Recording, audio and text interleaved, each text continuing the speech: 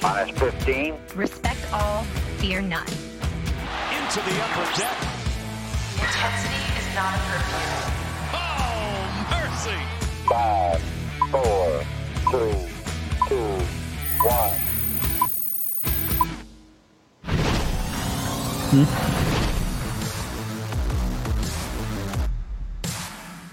Welcome to the Masson All Access podcast presented by Marymount University. Visit MarymountSaints.com to learn more about our student athletes and programs today. Coming to you from our respective apartments, Paul Mancano, Bobby Blanco, joining you here on the Masson All Access podcast. To wherever you're listening to us, we appreciate you joining us. We hope that you're home, you're with your family, you're safe, you're doing well, and you're watching a lot of Netflix. Bobby, how you doing? I'm doing well, hanging in there, man. You know, just enjoying. At least I like our bit of watch. All things considered, definitely. Yeah. I am actually posting up at my parents' house in Silver Spring, so okay, it's good to have some space. I've got plenty of Nationals decor to go around for podcasting and Skype calls. So I'm also got all majority of my Nats gear, trying to wear what I would be wearing if I were watching these games as a fan on the podcast, kind of reliving them since we didn't get to relive them as fans. But yeah, all things considered, it's nice to have space. It's nice to have space, you know, away from other people, but also within the house. But also within the house with my fam. So yeah, all things considered, pretty good. How are you, Paul? I'm all right. I got called out by our boss on the last podcast about not having enough Nats gear behind me, so I've stepped it up a little bit. Got a little Sean Doolittle jersey, little hat, little picture taken at the World Series parade by one Hannah Broder. So I've stepped up my game, Bob. And I've been watching a lot of Tiger King. Crushed that in about 2 days. Wow, what a show! Wow, what a show indeed. Yeah, It's somebody described it as the only show that cannot be spoiled. It is unspoilable. Like I could list out all the plot details, and it still wouldn't spoil all of the insane twists and turns that show takes. Yeah, I had a couple of friends, like when it first came out, like recommended to me, and I was like, okay, you know, whatever. I'll put it in the queue. I'll watch it when I get to it. But then, like, you know how Netflix has the thing now where as soon as you like open the app, like it automatically like plays a preview of whatever they want you to watch. Yes. And Tiger King was that. It might still be, but was that like for like a week. So ended up watching the full trailer, and me and my girlfriend were just like, "What is this? What is happening here?" So we like immediately started watching it. Yeah, we crushed it in about a weekend. Pretty crazy stuff. I mean, it's crazy. I mean, all the plot lines are crazy in and of itself. I didn't realize, first and foremost, how deep and extensive and expanded the big cat trading industry was in America. You know, the fact that there were more tigers in private captivity in America than they are in the wild is, first of all, ridiculous. That should never be the case. And second of all, it's just jaw-dropping. It's like, how? What? Yeah. Like, there are that many people that buy and trade and sell these animals? That's crazy to me. Yeah. But of course, I mean, it's not crazy. It's not a shocker that majority of it is in the South, like in Florida or in Oklahoma or South Carolina. You know, it's where it happens exactly where you expect it to be. Yeah, exactly. And then there's the whole obsession with Joe Exotic. And let me tell you, I've been going around singing "Here, Kitty, Kitty" for a full week now. I saw Tiger. That's not his voice. Whose voice is that? No, it's actually like a different group. That's like a fun fact, like, because there's no, I was listening to it, I was like, there's no way that's his voice. He paid like a different group to write and record those songs and pretend that he did them. So he's just on camera for the music video? And they didn't even have time to like include that in the documentary because of all the other insane stuff they had to get to.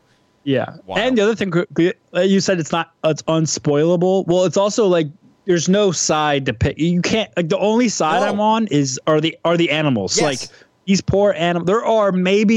There's one, maybe two characters or people we see in all, like, aside from, like, obviously, like the DA and like the sheriff, whatever. Like, aside from like law enforcement and public servants, there are maybe two characters that I actually like.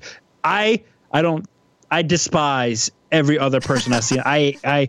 I don't care which side they're on. I despise them all. I want them gone. I want them away. And it also felt to me like whoever directed, put together this docuseries was just wanted to bring to light, obviously, this, underlying industry in America that's terrible for like animals. It's basically animal trafficking. Yeah. But also kind of just to poke fun at both of these, like the two main characters. Like these two people are pretty far out there. Yes. Yeah. It was amazingly done. Because it started out going one way, then it took a hard left turn, then it flipped 360 in midair. Just the insane twists and turns. What a show. Would highly recommend. All right, Bobby, talking about insane twists and turns, we have been going through the 2019 Nationals postseason run and been rewatching all of their postseason wins.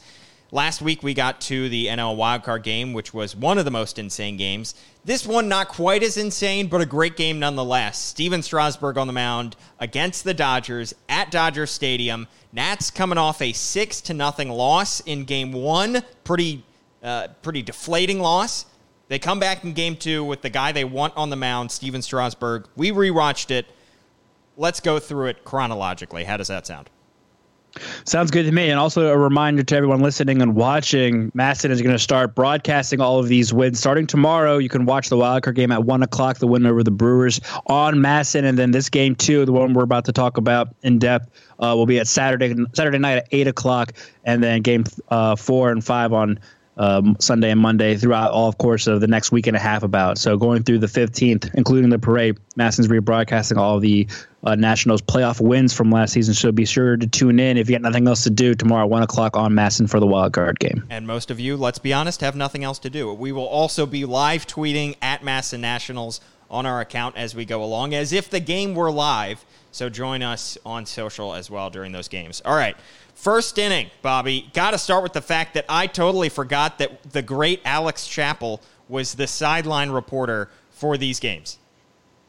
I didn't forget.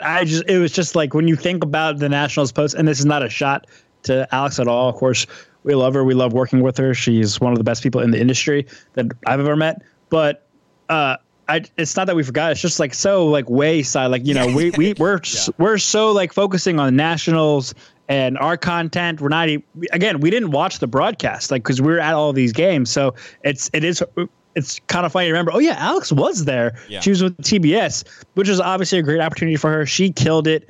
She did a great job.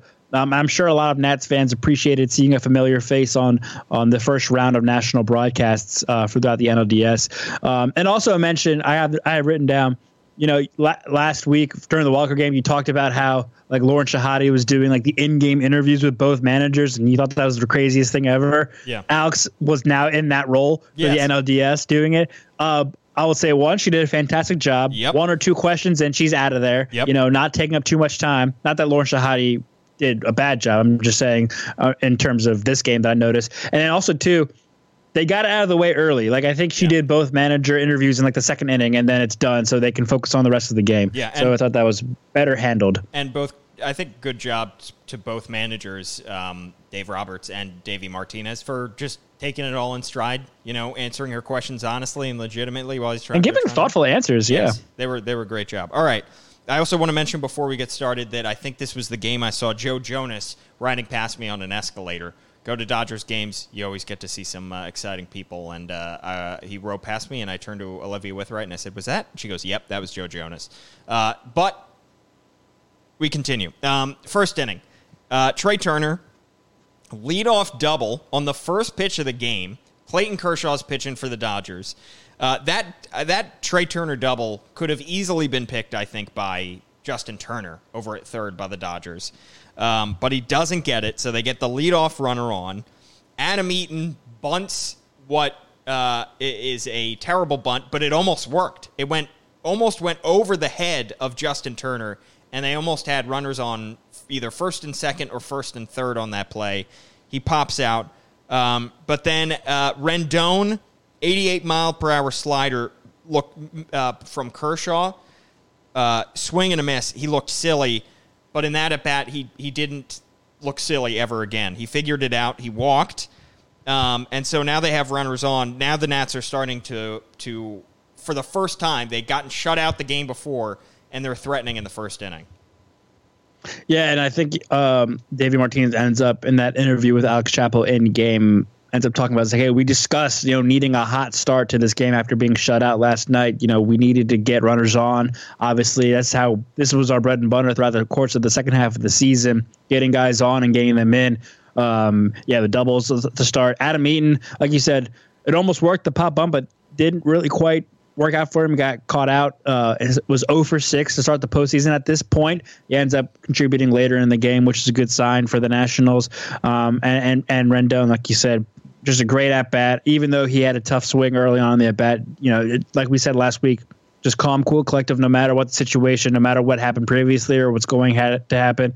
Was able to stand in there and draw a walk from Clayton Kershaw, who we know has a tough postseason history. He doesn't have the great track record, for the great pitcher that he is in the regular season. Future Hall of Famer, of course, but he doesn't have that postseason track record that you would expect someone like him to have.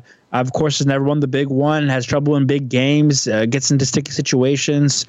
And we see it early on here in the top of the first. The Nationals putting some heat on Clayton Kershaw with the Dodgers a good chance. You would think up 1-0 and Kershaw's going game 2.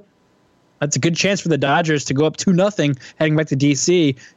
But again, his postseason track record isn't quite there. The Nationals jump on him early, and then you have Juan Soto coming up to bat. And here's something that I noticed. I didn't notice live in game when we were there. They booed Juan Soto for what? Why did they boo? He didn't do any. He had like one hit in game 1, and that was it. It's a wild card game. I don't know. I don't understand. They only booed Juan Soto. I don't understand why. That was confusing to me during this rewatch. Especially Dodgers fans. Not that's the most vocal group. I don't know why they would pick Juan Soto to. Strange. Yeah, Dodger Stadium is awesome from a structural standpoint. Like, it is just so antique and old. Yeah. You feel like you're like in the 50s or the 60s watching a game. But the crowd, that was easily the worst crowd we saw throughout the postseason. Yeah, it felt like it felt like a pregame. Like, it felt like this was the pregame for their parties that they were going out to later that night. Exactly. And, it's the biggest stadium that we went to. It's like 40-something thousand people, almost 50,000 people. And, it was just crickets most of the night, except for when the Dodgers got a couple hits or whatever, made a play. Like, it was just kind of a lackluster crowd, I think, in terms of what we saw later on in the postseason. And a lackluster performance from Kershaw. I mean, he just turns into a completely different pitcher in the postseason. And you saw it all night. It was like everything that worked for him in the regular season, he went away from. Suddenly, he's like struggling with his command. He hits Soto with a pitch, and then gives up an RBI single to Howie Kendrick, and all of a sudden, it's 1-0 Nats. And it's just like the narrative starts all over again for Clayton Kershaw.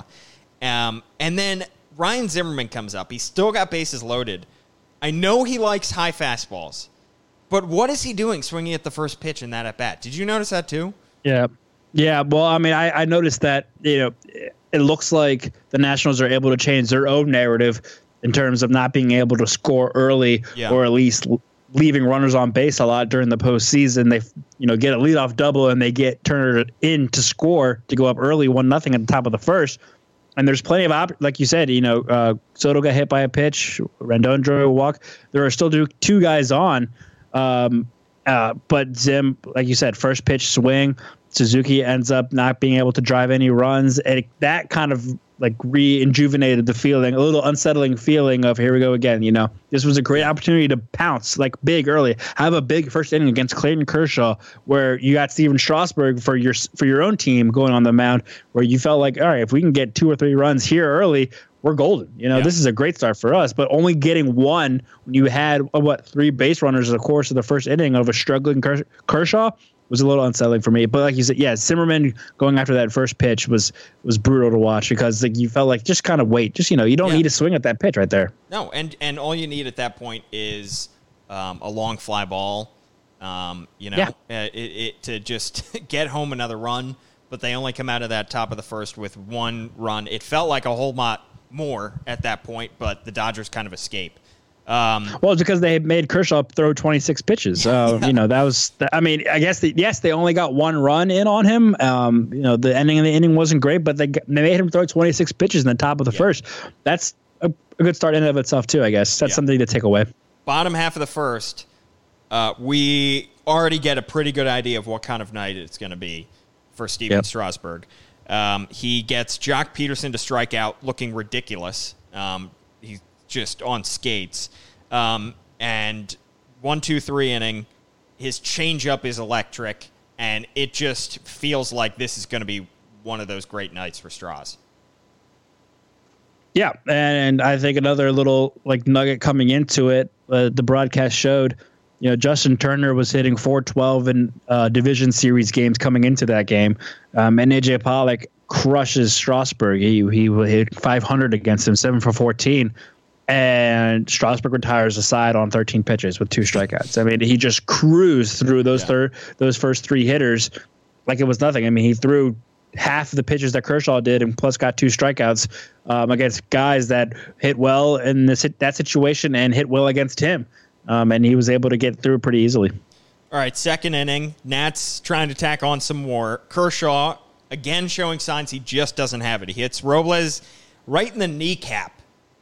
Just flat on the kneecap. Well, of course, Robles gets hit by a pitch. Yep. Eaton, you mentioned that he started out 0 for 6 in the postseason. First hit of the postseason, he drives in Robles, and the Nats tack on another run. One thing I noticed that I do want to say is the ump behind the plate is huge. He was like 6'7", I think the broadcast said. And the mic on him was incredibly loud. I just heard every single call. No, low! No, low! Oh, yeah. Every time. Yeah. Nope. Yeah, exactly. But the Nats are threatening once again. Yeah. And, and then here, Eaton finally gets his first hit. Anthony Rendon gets one of his first hits of the postseason. It's a good-looking time. It was important that the Nationals were able to kind of, score in the first inning, but then also flip the lineup going into the second. It's like basically leading off again in the top of the second, and they're able to get to Kershaw again. And so it's something we haven't seen before. And another small storyline, the Nats scoring with 2 outs. They're able to hit with 2 outs. They mentioned that in the wild card game. I think they mentioned on later in this broadcast, they led the National League in scoring runs with 2 outs, and they're able to do it again here. And Eaton battles a 6-pitch at bat, was able to get on base, and Rendon jumps on the first pitch. He just misses a homer off Kershaw.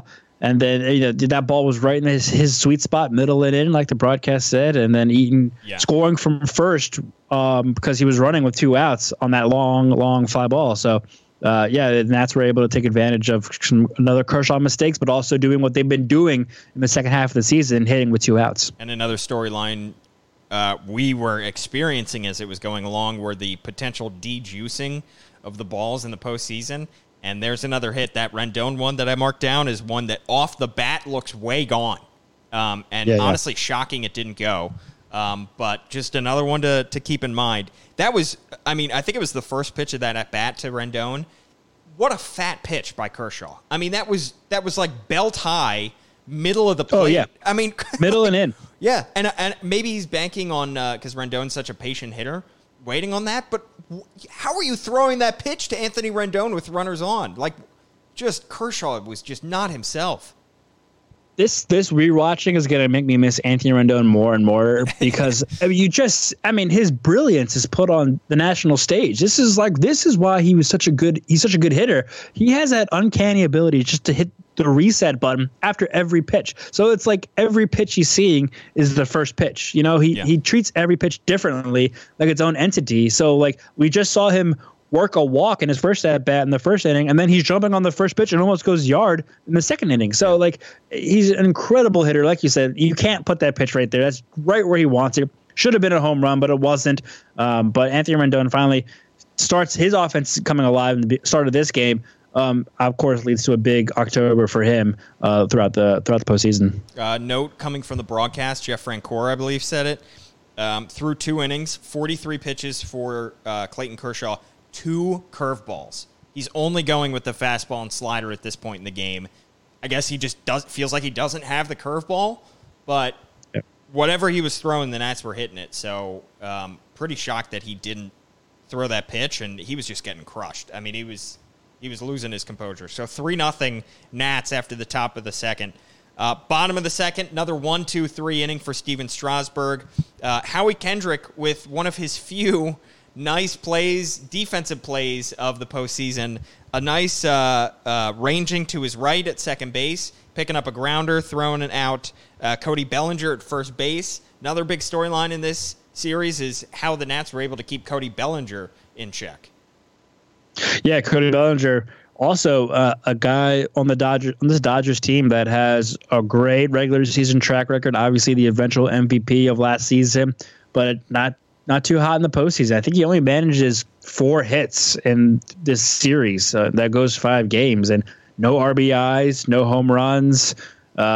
He really struggles, and the Nationals are able to tame the eventual MVP and do not. Now, Howie Kendrick, that probably 9 out of 10 times is a base hit, but Howie Kendrick makes an unbelievable stop at second base, which again, here's another is one of my pregame notes. Like this is Ryan Zimmerman's first start in the postseason. He goes to first base. They slide Howie Kendrick back to second base after his 2 errors in game 1 the night before. They slide Asdrubal Cabrera back to the bench, who comes up in a big spot later in the game. This is I think this is pretty much the lineup that we see the rest of the way throughout the postseason for Davey Martinez, with Ryan Zimmerman throwing at first and Kendrick sliding to second, and he feels a little more comfortable, seems like, in the field there. But yeah, Cody Bellinger really struggles in this postseason. Kind of like we said in the wildcard game with the Brewers missing Christian Yelich, it's almost like the Dodgers were missing Cody Bellinger because he didn't contribute much. He ends up getting 4 hits, and I think 2 of them come in the Dodgers blowout in game 3. And then he gets only 2 more over the course of the next 2 games, which the Dodgers have the ability to clinch, to win. He can't come through for them. Might have been the key to the series. All right, third inning. Nats still up 3-0, but they go down 1-2-3 in that top of the third. Another Howie Kendrick long fly ball. Another one. D-Juice balls, ? Long fly ball that gets caught at the warning track. But 1-2-3 for the Nats in the top of the third. And then bottom of the third, Strauss just goes right back to work. Just starts punching guys out. He's another perfect frame in the third inning. Crazy that Strauss had thrown 33 pitches 3 nights before in the wild card game. One thing I did notice, Kurt Suzuki, which I didn't notice during the actual game, Kurt Suzuki on the second out is a strikeout. Thought that the second out was the third out and started to head back to the bullpen or to the dugout. Oh, really? Yeah, but I had to take another step back. But nonetheless, it didn't much matter. Strauss just carved him up. And then to end the bottom of the third, Juan Soto with an awesome diving catch of Clayton Kershaw pop fly. Yep. Yeah, he also is starting to make up, much like Howie Kendrick, kind of make up for his defensive mishaps in the wildcard game. Like we said, he didn't have a great game overall in the wildcard game. Of course, everyone's going to remember that bases clearing double, but he had a tough game, and I believe he got 1 hit in game 1 of this series, and that's pretty much it. So to see him make that diving play was probably a huge boost of confidence for him. He might turn his own play around throughout the postseason in this series in particular. So, yeah, huge play right there. But back to the Howie Kendrick hit that you mentioned falls just short. Did you notice where that went? It pretty much goes the same direction that his grand slam goes in Game 5. So you can see that's where Howie Kendrick was trying to push the ball early on in the series. Wow, that's funny. I did not notice that. That's I think his grand slam ends up going a little more center, but yeah pretty much right center-ish. Yeah. But that's looks like that's where he was aiming for, and just missed this time. Obviously, in Game 5, he connects for a grand slam. All right. 4th inning, so Strauss still perfect. Nats still up 3-0. 4th inning, Kershaw himself makes an outstanding play to throw out Robles after Robles had a little bunt attempt, try to get on. Got flashbacks of Zach Greinke in the World Series with an awesome sliding slides right in front of the plate, picks it up, throws out Robles, and the Nats go down 1-2-3 in the top of the 4th. Both pitchers now starting to settle in. Yeah, I like the idea of Robles trying to go with a surprise bunt right there. Rewatching it's like no one on base. What the heck? He's got the speed to get there. I think 9 out of 10 times he makes it there. Kershaw just made a fantastic play. He is the Gold Glove on the mound. It's just a great play by Kershaw right there. Nothing you can really do. But I like the idea of at least trying to lay that down and get on base early, try to get the Kershaw. But like you said, Kershaw starting to settle in. This is easily his best inning, 11 pitches. He gets through it pretty cleanly. And then bottom of the half of the fourth, Zimmerman makes a nice pick at first on a throw from Anthony Rendon. Everything's just seems like at this point, after the Soto catch the inning before, it just seems like everything's coming up Nats at this point. Everything is going their way. And Strauss still perfect, another perfect frame in the fourth. I mean, crazy to think about because I always think back to the Max Scherzer and Anibal Sanchez in games 1 and 2, reverse that order, but games 1 and 2 of the NLCS carrying no-hit bids. The fact that 3 Nats pitchers during their postseason run, Steven Strasburg, Anibal Sanchez, and Max Scherzer, all had no-hit bids at some point in their postseason run is just wild. Just absolutely insane. Yeah, no, absolutely. You're incredible. And again, we talked about this with Strasburg's bullpen appearance in the wild card game, but he's really flashing what he was prepared to do last October, and he obviously, of course, becomes the eventual World Series MVP. He was built, and it kind of ties back into Kershaw's narrative. He was a great pitcher, a long-standing, fantastic pitcher, multiple Cy Young awards, an MVP as a pitcher, but doesn't have the postseason track record. It's longer, but it's not as good. Strasburg has a much smaller postseason track record, but it's phenomenal. I think he came into this start with including the wildcard game, like a 0.41 ERA over a course of a handful of games. Strasburg has pitched pretty well in a small sample size in his postseason career leading up to this game. And of course, we see him go through a tear. The Nationals win all of his starts throughout the postseason. Actually, I even look back because we'll get to Max Scherzer in a little bit, but they win every game that Max appears in as well throughout the postseason. So the fact that that's another interesting thing that they just, this is how the Nationals build their team. This is how they start with starting pitching. And like you said, the fact that 3 of their starting pitchers were able to take no-hit bids at some point throughout the postseason is pretty incredible. That's the level of starting pitching that this team had last year. And also, relying on, back to Strasburg quickly, you just mentioned, just in terms of this game in particular, his curveball and changeup were just absolutely filthy. I think this is the first time, even the broadcast mentioned, I think Ernie Johnson asked someone, like, you mentioned this earlier, and you're a savant when it comes to Steven Strasburg because you always preach about Strasburg's curveball. And his off-speed stuff was absolutely filthy on the national stage against this Dodgers team. He was throwing the curve. I think at some point on the broadcast they mentioned he threw 14 curveballs already, and 3 of his 5 strikeouts were coming off the curveball. And then he was crossing guys up on the changeup. This Dodgers lineup won 106 games last year, and he was just making them look silly. One of the most prolific offenses in all of baseball, and he was making them look silly. He was on fire that night. His first hit given up did not come until the 5th inning. In the 5th inning, he strikes out Bellinger. Bellinger looks silly. And at that point, I remember thinking he could do it. Like, this is, turn on your TVs. Like, this is where it started to get really interesting. And then, of course, that inning, Will Smith gets the first hit, a little bloop single on actually a good pitch. It just, honestly, it almost is better. Like, you always want to see history and you want to see something like that, but it felt like you breathed out a little bit of a sigh of relief just because it's like, all right, you give up the first hit. That's what he's been waiting for. Now we're not talking about a perfect game. We're not talking about a no-hitter. We're just talking about a win here. Yeah, and even to that hit, like you said, the pitch wasn't terrible. He just went and got it. But I think even looking the field, I think Robles had a legit shot at that ball. I think if this is like a game in June, he probably dives for it. Yeah. I think he had but like with the lead, with the way Strasburg is pitching, the way he had been up to that point, there is no need to. I like the fact that he played it safe too. Just let it land in front of you, get the ball in the infield, limit it to a single, and play it safe. You got a 3-run lead at this point. Strasburg is cruising. There's no reason to think that giving up his first base runner is going to make him collapse at any point. So I like that small little nugget too of Robles. normally we know how aggressive he is in the outfield too. He would probably go for that any other night, but the fact that he was smart and played it safe, I think paid dividends on the line, because that could have turned into a terrible double or triple. That could have been a disaster had he gone for it and missed. So Strasburg's first hit comes in the 5th inning. His first run surrendered comes in the bottom of the 6th inning. Jock Peterson hits a double. I honestly thought it was hit to left center. I thought Robles had a chance to cut it off and maybe keep it to a single, but it ends up being a double.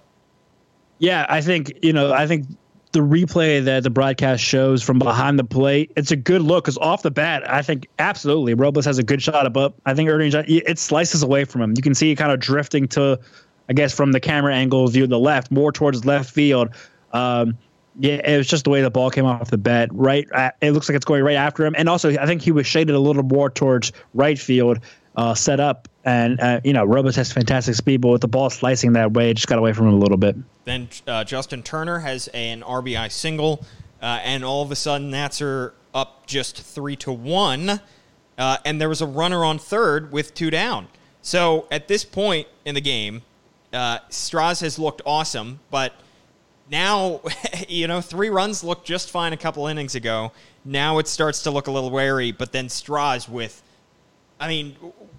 maybe the low-key most important part of the game was snagging a line drive, hit right at him to end the inning, to end the 6th inning, showing off that kind of athleticism and just instantaneous reaction time. Yeah, and it's A.J. Pollock, too. Like I said, A.J. Pollock, before this game, leading into this game, crushed Steven Strasburg, hitting 500 off him. He had struck out, I think, his first 2 at-bats, and then it must be very frustrating for him because he's in this lineup to face Steven Strasburg. He gets 2 strikeouts and then a line drive right back. That's usually a run. That's a run any other night probably, but like you said, the athleticism by Strasburg to get down and snag that ball was pretty incredible. That could have been a 3-2 game easily. Do you remember in between innings, the cameras caught it? I don't even remember the conversations. Did Stras have some kind of back and forth with Paul Menhart in the dugout? They showed 2 clips. And no, I don't remember this from when we were there live, of course. Yeah. But at one point, it seems like he's yelling at somebody. And I can't tell if it's Paul Menhart. But then I think coming out from another commercial break, they show like an extended version of that clip. And it ends up being Paul Menhart. And they walk down the tunnel together to have a conversation. I don't remember that at all in this game. I don't remember that being a thing. I can't imagine what they were talking about. The only thing I can think of is that, this was 3 days after the wild card game and Strasburg threw 30 something pitches in relief. Yeah, they were giving, and that's another storyline that we didn't talk about leading into this game, that, Strasburg starting this game, but he pitched 3 days earlier, 37. That's not, it's not a full game, but it's basically a bullpen session, right? For a normal pitcher. So the fact that he ends up throwing 80 pitches in this game is pretty impressive. He threw 85 pitches, 3 days after throwing 35, 37, whatever it was. So that must have been the kind of conversation. Of course, we know the competitor that Strasburg is. It comes out again later in this postseason. But I'm assuming that he was creeping up to his pitch count. I think this was his toughest inning yet in the 6th. And I'm guessing that they had some sort of pitch count limit on him because he had pitched earlier in the week and he was creeping up to that, but he wanted to stay in. And Paul Menhart, being the pitching coach, had to be the guy to tell him, no, sorry, we're got to pull you eventually. Yeah, I don't even remember that being a storyline after the game. I have no recollection of that whatsoever. All right, 7th inning. Nats threaten but cannot drive any runs. Rendon gets called out on strikes on a pitch that looked a little bit low after Eaton got on with an incredible bunt. To me, he did not like it. No, I say if Rendon doesn't think it's a strike, it's probably not a strike. But it was close. Yeah, it was close. The broadcast said that too. Yeah, but it was close with 2 strikes. And then the one of the other huge storylines from this series, Adam Kolarek versus Juan Soto. Yep. We saw it in Game 1. We saw it again, a long at-bat. Not in terms of pitch count, but Kolarek just takes his sweet time. I think they have a mound visit or 2. Just a long at-bat. He comes in. He does his job. He gets Juan Soto. and then Howie Kendrick grounds out, so the Nats can't push across any more runs. Yeah, and I mean, of course I remember the Juan Soto versus Adam Kolarek matchup, but like when I think of this series, it's not the first thing that comes to mind. Yeah. But it is like a pretty important storyline because this was the second of only 3 meetings between this reliever and Juan Soto. And of course, this comes up again in Game 5 when Dave Roberts doesn't put in Kolarek to face Juan Soto late in the game, and he ends up hitting a home run off Clayton Kershaw. Yep. So, Kolarek gets the best of Soto throughout this series. Like I said, the second of 3 meetings they eventually have. But I think other small things that I didn't notice during the game, Juan Soto basically standing behind home plate while watching Kolarek warm up. That's right. During the pitching change. We didn't notice that while sitting in the press box, but he got struck out the night before. He knows that this is the guy on the roster, tasked with getting Soto out. So, he is trying to get as much information as possible. We know how much Juan Soto loves to study pitchers and what they want to do to him. That's why he's such a great hitter. He's standing right behind home plate trying to get a feel of what Kolarek's going to do to him. He works a great at bat. And you mentioned how long that bat was. Well, it's also because Trey Turner is at second base trying to get some attention from Kolarek. He is getting a huge lead, and I think Kolarek steps off like 3 or 4 times during this whole at bat trying to keep Trey Turner at bay. So I guess hats off to Kolarek for keeping his head and getting a pitch. I think this is the ball that bounces off his glove, right? Yeah. But it goes straight to Corey Seager. Yep. I think at short. Yeah. And Juan Soto still almost beats out the throw. The Nats considered challenging it, but obviously, of course, they didn't. But they thought about challenging it. It was that close. But Kolarek is now 2 for 2 against Juan Soto. So Nats cannot push any more runs across in the top half of the 7th. And then the bottom half of the 7th, the Dodgers inch closer. Sean Doolittle comes in for Steven Strasburg, and Max Muncy has an absolutely titanic blast to right field, a beautiful bat flip. I'm not afraid to say it. That's the only damage. It's the only hit coming in the bottom of the 8th, bottom of the 7th rather. But man, is it a big one because now it's a 3-2 game.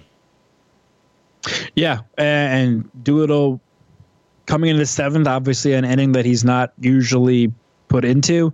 Not familiar with this kind of territory, but he was facing the heart of those Dodgers lefties, and he was the most effective left-handed pitcher in that bullpen, maybe the only left-handed pitcher they kept in that bullpen coming into this series. I didn't look at the NLDS roster, but Doolittle's tasked with that. Muncy gets him, but aside from that, Doolittle has a pretty strong inning, considering that he's put in a situation he's not familiar with, relieving in the 7th inning, and I totally forgot that he gets thrown into this scenario because of how many left-handed hitters the Dodgers have. Top 8, Nats need a run. Now all of a sudden it's just a 1-run lead for the Nats, and they get one. Dustin May comes in for the Dodgers. Ryan Zimmerman with a leadoff double. Again, the storyline, I brought it up last week, but I really want to see how the Nats did against rookies in particular, because Dustin May, a rookie pitcher, and the Nats veteran Ryan Zimmerman doubles, and then the Nats are able to cash in. Suzuki draws a walk, I believe. Robles drops down a bunt and comes up limping, which of course would be a big storyline later. But then Asdrubal Cabrera with maybe his biggest hit of the postseason.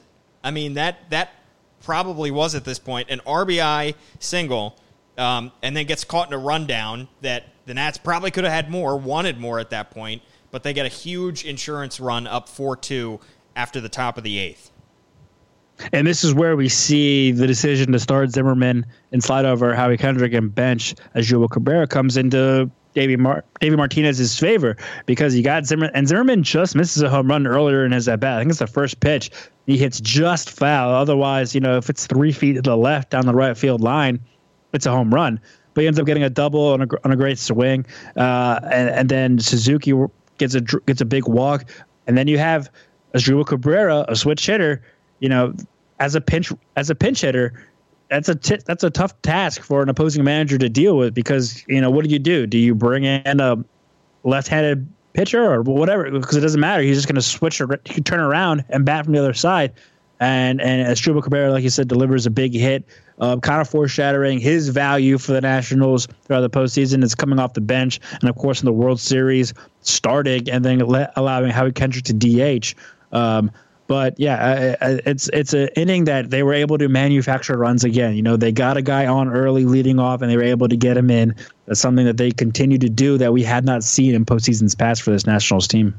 And then bottom of the eighth, Max Scherzer comes out of the bullpen and starts throwing gas. I mean, I remember before that inning, they showed Scherzer in the bullpen innings before, and I thought, there's no way.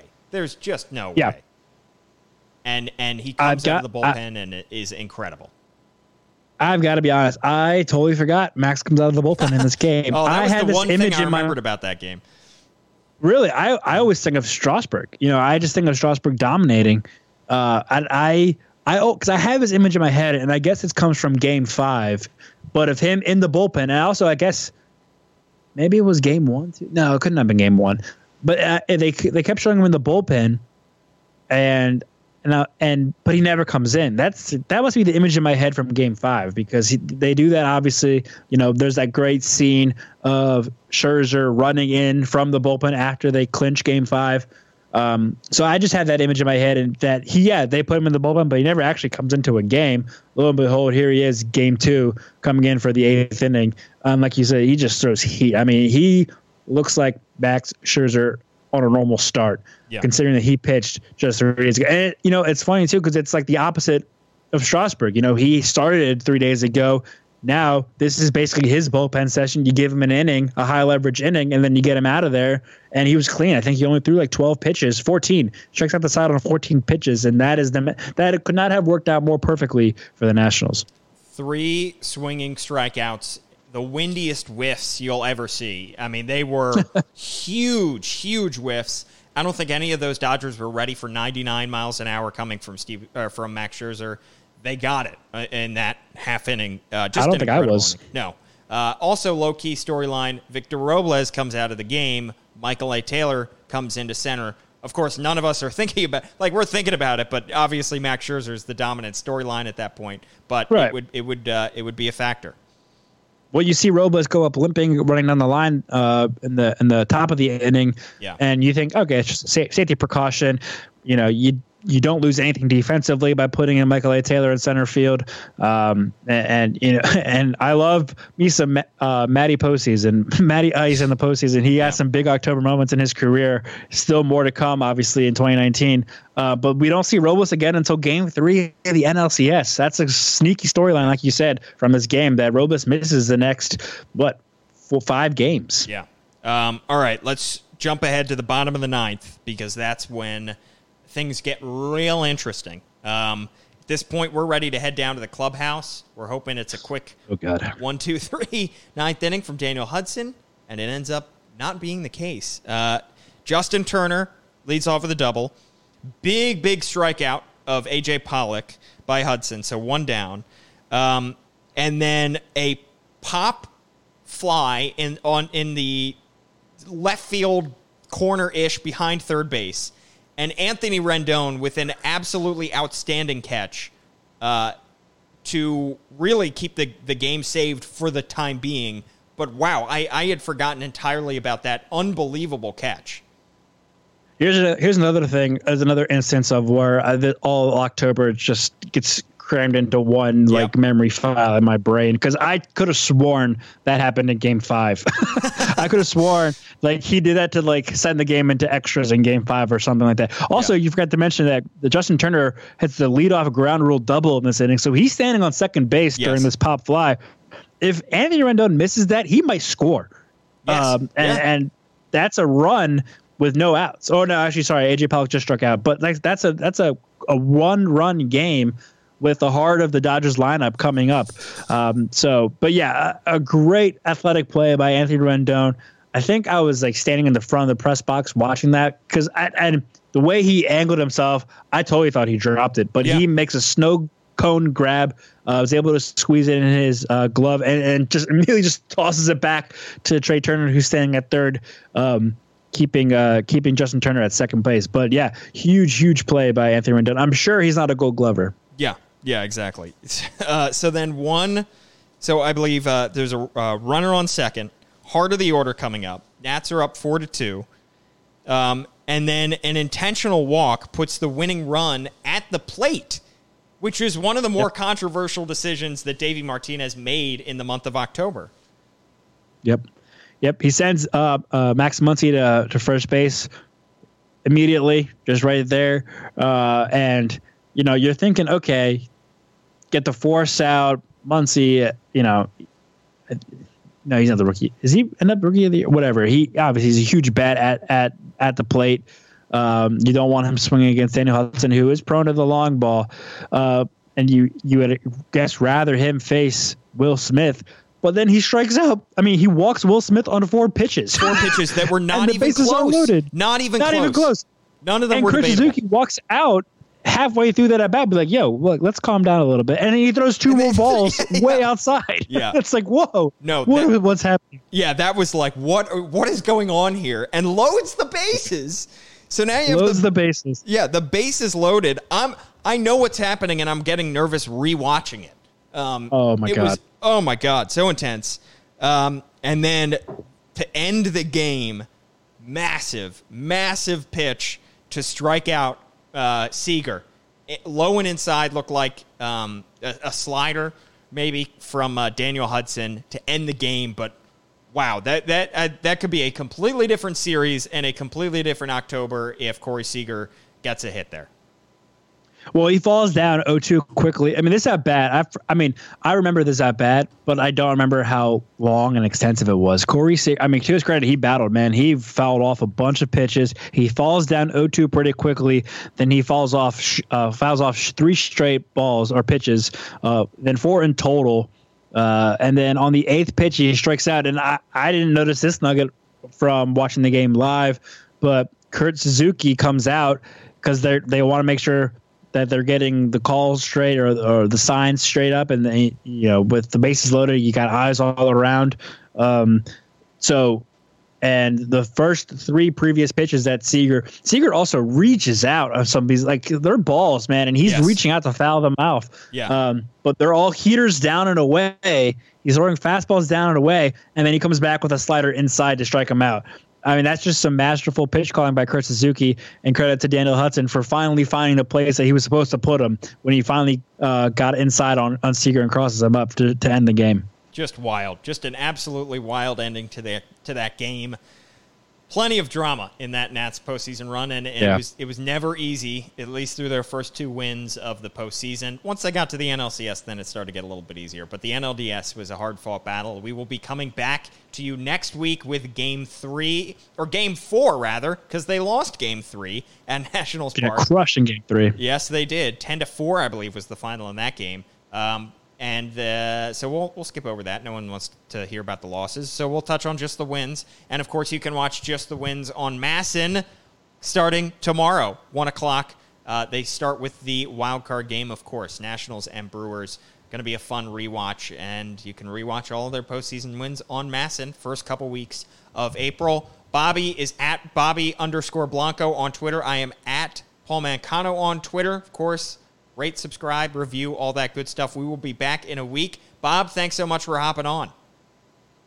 Thanks, Paul. You did a great job producing it once again. Thank you so much. And thanks to everybody for tuning in. Stay home, stay safe, stay with your family. Thank you guys for joining us here on the MASN All Access podcast, and we will be back in a week.